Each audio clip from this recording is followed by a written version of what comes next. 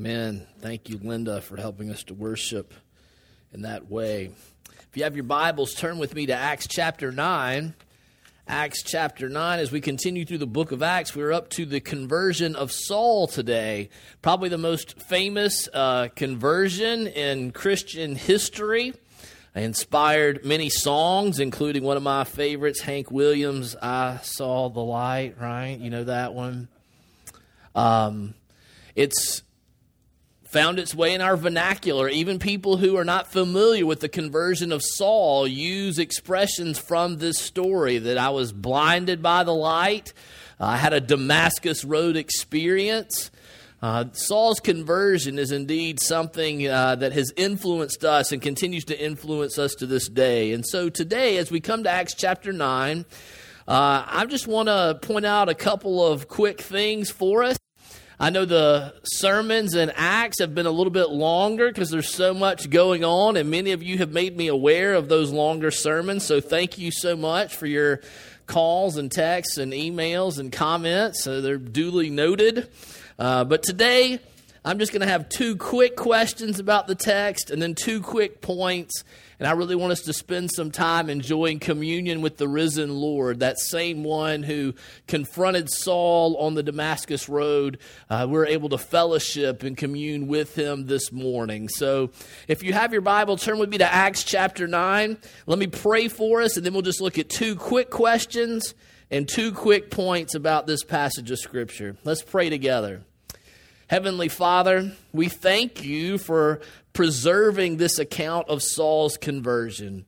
And I pray that you would use it today to give us greater understanding of who you are and who we are. I pray that you would use this account to give us great hope that you are at work in the world today, and that we would have great hope in your saving work. And I pray that you would use the preaching of your word, and also as we come to the table, that you would use it to draw us closer to yourself and to draw us closer to one another as we spend time in your word and at the table. For it's in Jesus' name that we pray. Amen. All right, two quick questions, two quick points, all right? I'll talk faster, you write faster, all right? I'm just kidding. Two quick questions. The first question I think we need to ask when we come to this text, when we look at something like the conversion of Saul, is we have to ask the question, is conversion necessary? Is conversion necessary? You know, if you listen to the voices in our culture today, conversion is a controversial thing, right? There are those outside the church that feel like calling for conversion is sort of narrow-minded. It's sort of primitive, right? It's so last millennium to ask people to convert to your religion as if you have the only truth or the only way that there is to go. And so some folks outside the church really question this need for conversion. But I think if we're going to be honest with ourselves, when we talk about conversion inside the church, we get nervous inside the church as well. And so let's just name that up front. We get nervous as well. And yes, part of it is because of the views of the culture toward conversion, right? It can have a negative view. And so we're sort of nervous when we talk about conversion. But let's be honest, a little closer to home. Many times we're nervous about talking about conversion inside the church because we're worried that maybe we haven't been converted. We think, I go to church, but, have I been converted? Am I saying, is conversion really something that's necessary? Is it something that I have to have? I haven't had an experience like the Apostle Paul talks about here. Does that mean that I'm not saved? And so I just want to answer this question. Is conversion necessary? Is that something we have to talk about? Yes, it is. And the reason why is because the Lord Jesus himself in Matthew 18 and verse 3 tells us, unless you are converted, you will never enter the kingdom of heaven.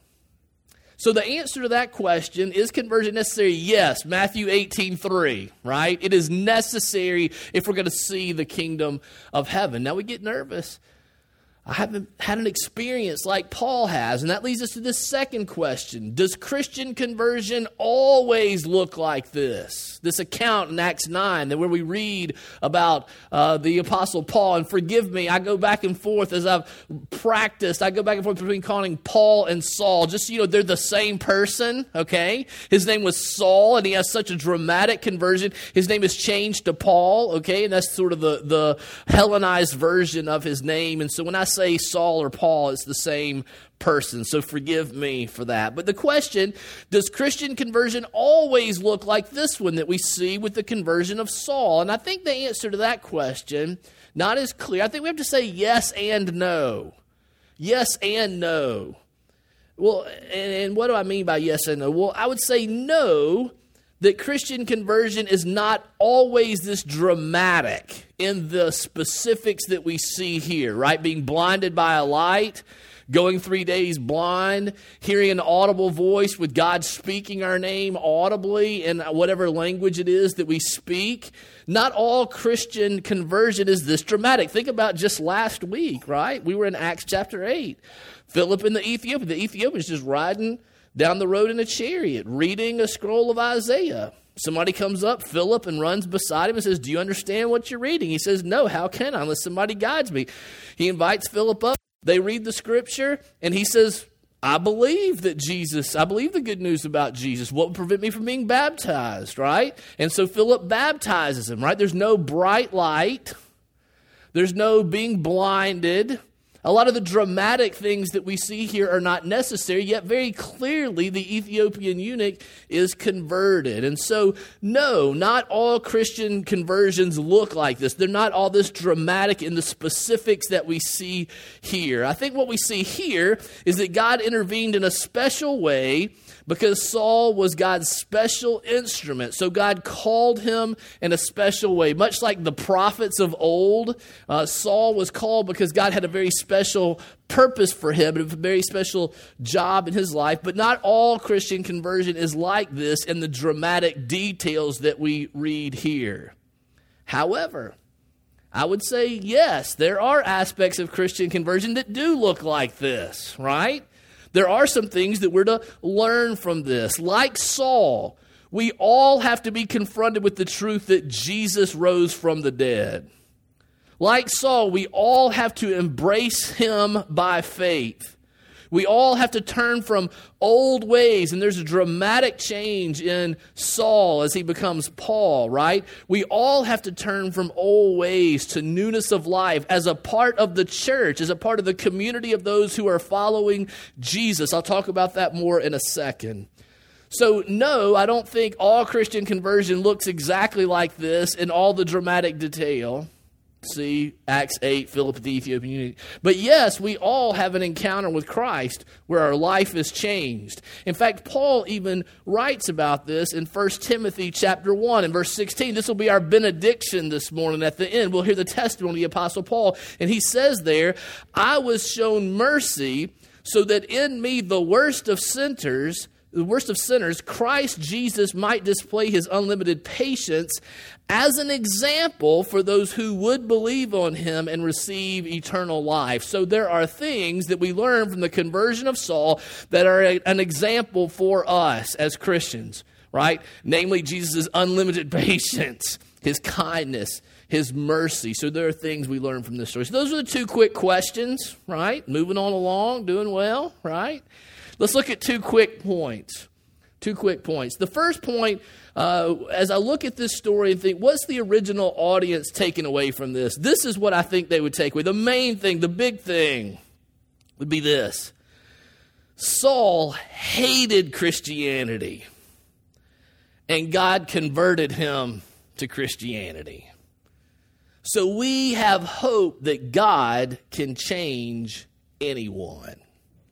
Saul hated Christianity. Let's look at that. Think about what we've already seen. At the end of Acts 7 in verse 58, we saw that he was there at the stoning of Stephen, that people were placing their cloaks at his feet when Stephen, the first deacon, was being killed. And in chapter 8 and verse 1, we see Saul's there giving his approval to Stephen's death.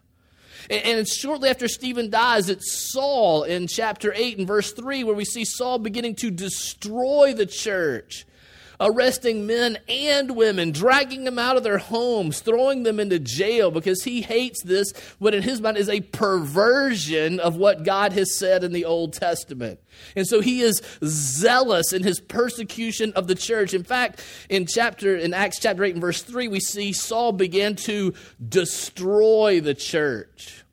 He wanted to destroy Christianity. And here at the beginning of this text, in Acts 9 and verse 1, we see that Saul was still, so he's been doing this, but he continues to breathe out murderous threats against those who follow Jesus. He's threatening to kill them, right? And in this rage that he's in, he goes to the high priest, we see in verse 2, and asks for letters to the synagogues in Damascus for him to travel to what's in a totally different country to arrest people who are turning to Jesus and bring them back so that they can be tried, so that they can be imprisoned, right? And so Saul hates Christianity. He wants to destroy it. Later on, he will talk about this in Acts 26 and verse 11, and Paul describes it in this way. He says, "In my obsession against them, I went to foreign cities to persecute them." The New American Standard, if you have it, it says he was furiously enraged. The ESV said he had a raging fury. I mean, Damascus is 150 miles from Jerusalem, a week or a 10-day trip for him to take. He must have really been opposed if he's going to hunt people down that far away and invest that much time and energy. Saul hated Christianity, wanted to destroy the church. Now you might say, okay, so what? He hated Christianity, God converted him. So what? Let's think about the implications of that. First, if God can convert Saul, God can convert anybody, right? Nobody is too bad or too hostile or too far gone. If God converted Saul, listen, God can change you. He can change your heart. Nobody's too far gone. No heart is too hard toward the truths of Christianity. So there's great hope for us in that sometimes we believe the lie. Sometimes people, when they talk to me, they say, I would love to come to your church. I would love to follow Jesus. But you don't know the things that I've done. And I have to say, I don't know the things that you've done. But let me tell you about this guy named Saul. He killed people. He was trying to stamp out Christianity. He was trying to destroy the church. And that wasn't enough to keep God from saving him, to keep him from becoming a part of the church, to keep him from embracing Jesus. So whatever it is that you've done, this guy murdered people. He threw people in jail. He opposed Christianity. No heart is too hard. No one is too far away. God can change you. God can accept you. You can be a part of the family of God if this guy can be a part of the family of God, right? In fact, that's what people usually say, I hadn't killed anybody. Well, this guy had killed people, and he's adopted into the family of God. Second, if you have been converted, if you do if you do consider yourself a follower of Jesus, then I think this account shows us that God can change anybody. So we should have more confidence in sharing our faith. We should pray more boldly for God to move and to save people and to draw people to himself, even if they are outwardly very hostile to Christianity. So if you're here today and you're not a follower of Jesus, I would ask you, what is it that prevents you from following him? Don't let it be the past things that you have done. As we sang this morning, his mercy's more. It's bigger than any of the things that we have done. But if you're here this morning and you are a follower of Jesus, who are you praying for that they would be converted? Who are you sharing with? We're coming up on the holidays. We're going to spend time with family. We're going to be around people that we're not always around. Who is it that you long to see come to Jesus? A lot of times when we make it about family, about going home for Thanksgiving, or we talk about people, we're going to say our brothers and sisters, my mom, my dad, my child, right, our children. Well, a lot of times when I start talking about that, people will say to me, oh, no, you don't know my dad. You don't know this person. They would never embrace Christianity. They're just so turned off. They're so jaded. They've been burned by the church. And listen, all those things may be true. But let me ask you this question. Just imagine, do this thought experiment with me. Imagine that we found Saul as he was leaving Jerusalem, right? In this furious rage, going to oppress, persecute, try to destroy the church. Let's say we caught him leaving Jerusalem, and we said to him, Saul, within 3 days of your getting to Damascus, you're going to be preaching that Jesus is the Son of God. What do you think he would have said? No way, not me. I'm going there to kill those people. I'm going there to hunt them down. I'm going there to destroy this. He was so hostile and so hardened in his heart. Yet, you can read in verse 20 that within 3 days of arriving in Damascus, he is preaching that Jesus is the Son of God. There's such a dramatic change in his life. God can change people like that. God can melt the hardest heart.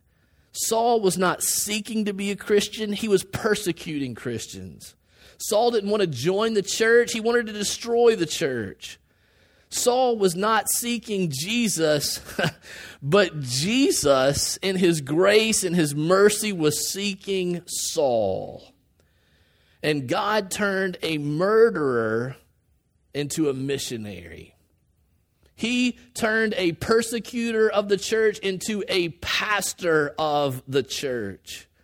And that means that there is hope for us and for our loved ones who are not seeking Jesus. Do we pray for people who are opposed to Jesus, or do we just see them as our enemies?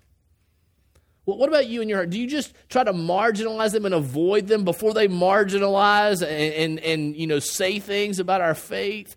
Or do we move toward them, humbly asking God to move in their hearts?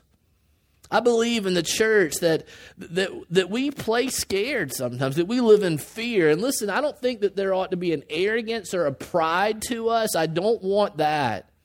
But there ought to be a humble confidence that God can change anybody's heart, that nobody's too far from God. Paul himself later will write in Romans 8 and verse 31, if God is for us, who can be against us?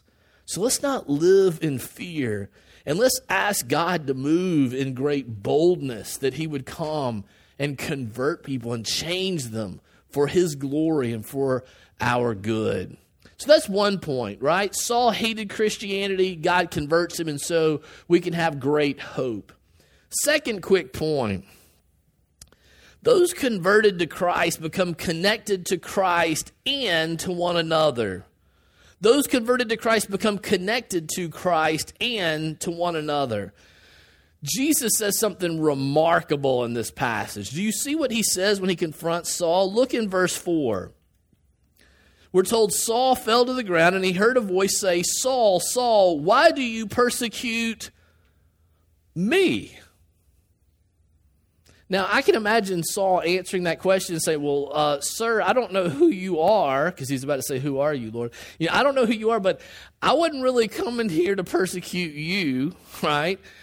Oh, bright one who is glorious, right? I'm going to persecute these Christians. Who are you, right? I'm not here to persecute you. I'm here to persecute these other people. And, of course, Jesus says, I am Jesus. Who is he? I am Jesus whom you are persecuting. Do you see what's going on there? Those converted to Christ become connected to Christ, right? And those converted to Christ are so connected to Christ that Jesus sees persecuting his followers as the same thing as persecuting him. What we have an introduction here to is this idea of our union with Christ, that we're connected to him, that we're attached to him. And the Bible uses a lot of images to teach us this truth. Remember, Jesus himself in John 15 and verse 5 says, the vine, you're the branches, right? The branches are connected to the vine, right? I'm the vine, you're the branches. If anyone remains in me and I in him, you will bear much fruit. Apart from me, you can do nothing. That image of vine and branches is an image of our union with Christ. 1 Peter 2 talks about Jesus being the foundation and that we're living stones built on this cornerstone that is Jesus, that we're attached to him, that we're connected to him. Ephesians 5, when it talks about marriage, says that marriage ultimately points to the union that's between Christ and his bride, which is the church. And in 1 Corinthians 12, we're told that Jesus is the head and we are his body. We're members of the body with Christ as our head. And so Augustine, back in the 4th century, when he looks at this passage, well, here's what he writes about. He says, the head in heaven is crying out on behalf of his body on earth. You see, those who are converted to Christ become connected to Christ, and there's this union with Christ. And you may say, well, so what? What does that matter? Well, let me give you a couple of things. First, more theological, right? All of the benefits that we get from being converted come through our union with Christ, right? We're justified. We have a right standing with God because we're united to Christ and he has a perfect record. Our adoption into the family of God, that comes because we're united to Christ and we're his brothers and sisters, so we're adopted into his family. Our sanctification, right, comes as we are united to Christ and as we die more and more and as Christ lives more and more in us, as we're more and more connected, we are more and more sanctified. Our glorification comes because just as Christ was raised, as we sang, what a foretaste of our deliverance, right? That just as Christ was raised, we will be raised from the dead. It's because we're connected to Christ that we're raised in him. All the benefits of salvation come from our union in Christ. You may say, okay, thank you for the theological lesson. That's great. Maybe your heart soars with that. I hope that it does. But it's an acquired taste. You may not yet. That's okay. Keep meditating on those things. Let me make it really, really practical, our union with Christ. Maybe your heart's like mine. And sometimes when things don't go the way that I want them to go, the way that I planned for them to go, the way that I had hoped they would go, I think to myself, God, you just really don't care because you didn't do this thing that I wanted you to do. Maybe you were just distracted. You were off handling something in the Middle East somewhere. Or maybe you knew and you just deliberately didn't do what I wanted you to do. You just don't care about me. Listen, we can't look at this truth about union with Christ and think Jesus doesn't care about us. He is so connected to his people that when we weep, he weeps. That when you persecute us, you persecute him. And there is nothing that we experience that he hasn't already faced before and that he doesn't feel as we experience it because we're so connected to him and unified with him. So we can't say Jesus doesn't care because of our union with Christ and our being a part of him.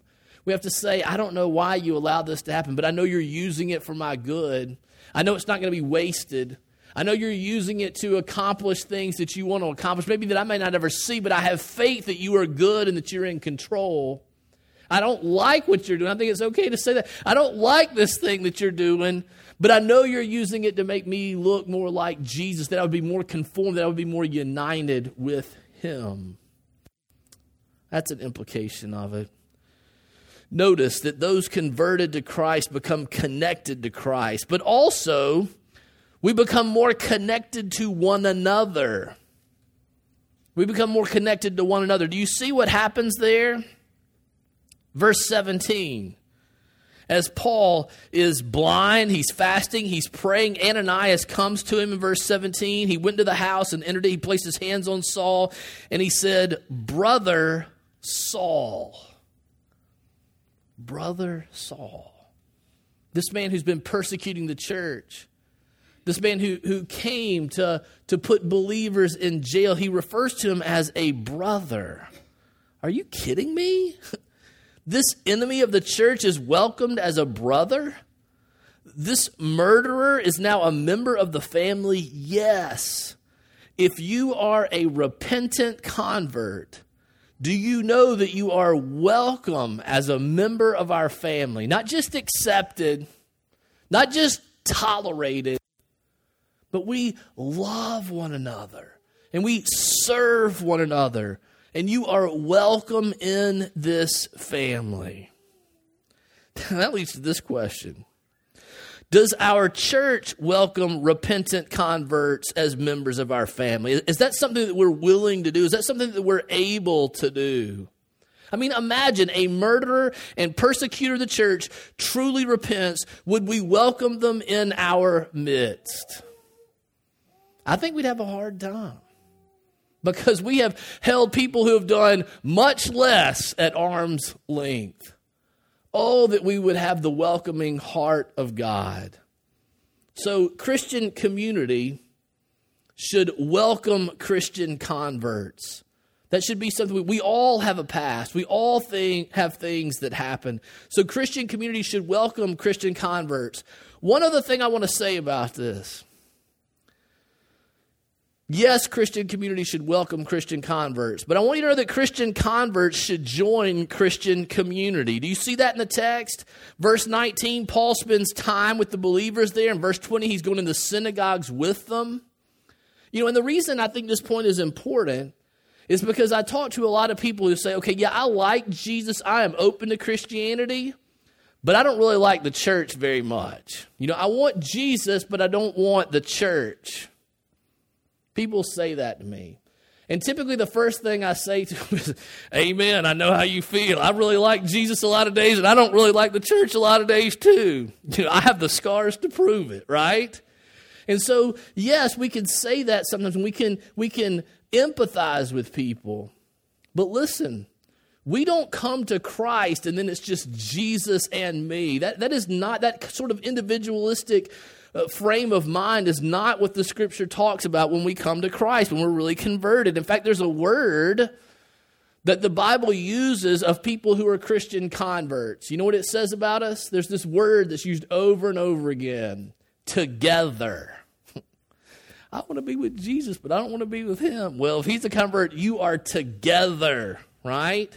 Over and over again. 1 Corinthians 12 says we were put together in the same body with Jesus as our head. Ephesians 2 says we're joined together, that we're built together. Ephesians 3 says we're heirs together. We're members together. We're sharers together in the promise of Christ Jesus. Ephesians 4 says we're held together.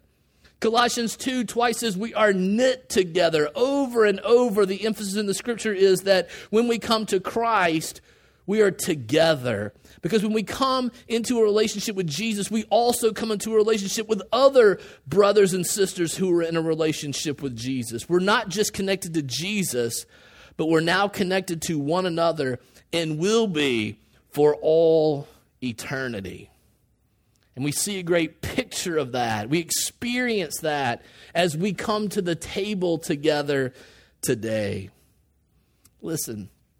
Conversion is necessary. We can talk about what that has to look like. It doesn't have to be like Saul and all the details, but there does have to be a relationship with the risen Christ whereby he is allowed to cross our will and tell us that we are wrong about things, that he is able to rule over our hearts. And we can have great hope as Christians that God can and does change people that would surprise us. And we can have great hope that as we come to Jesus, we are connected to him in a real but spiritual way that there are so many benefits of. And it means we're connected to one another.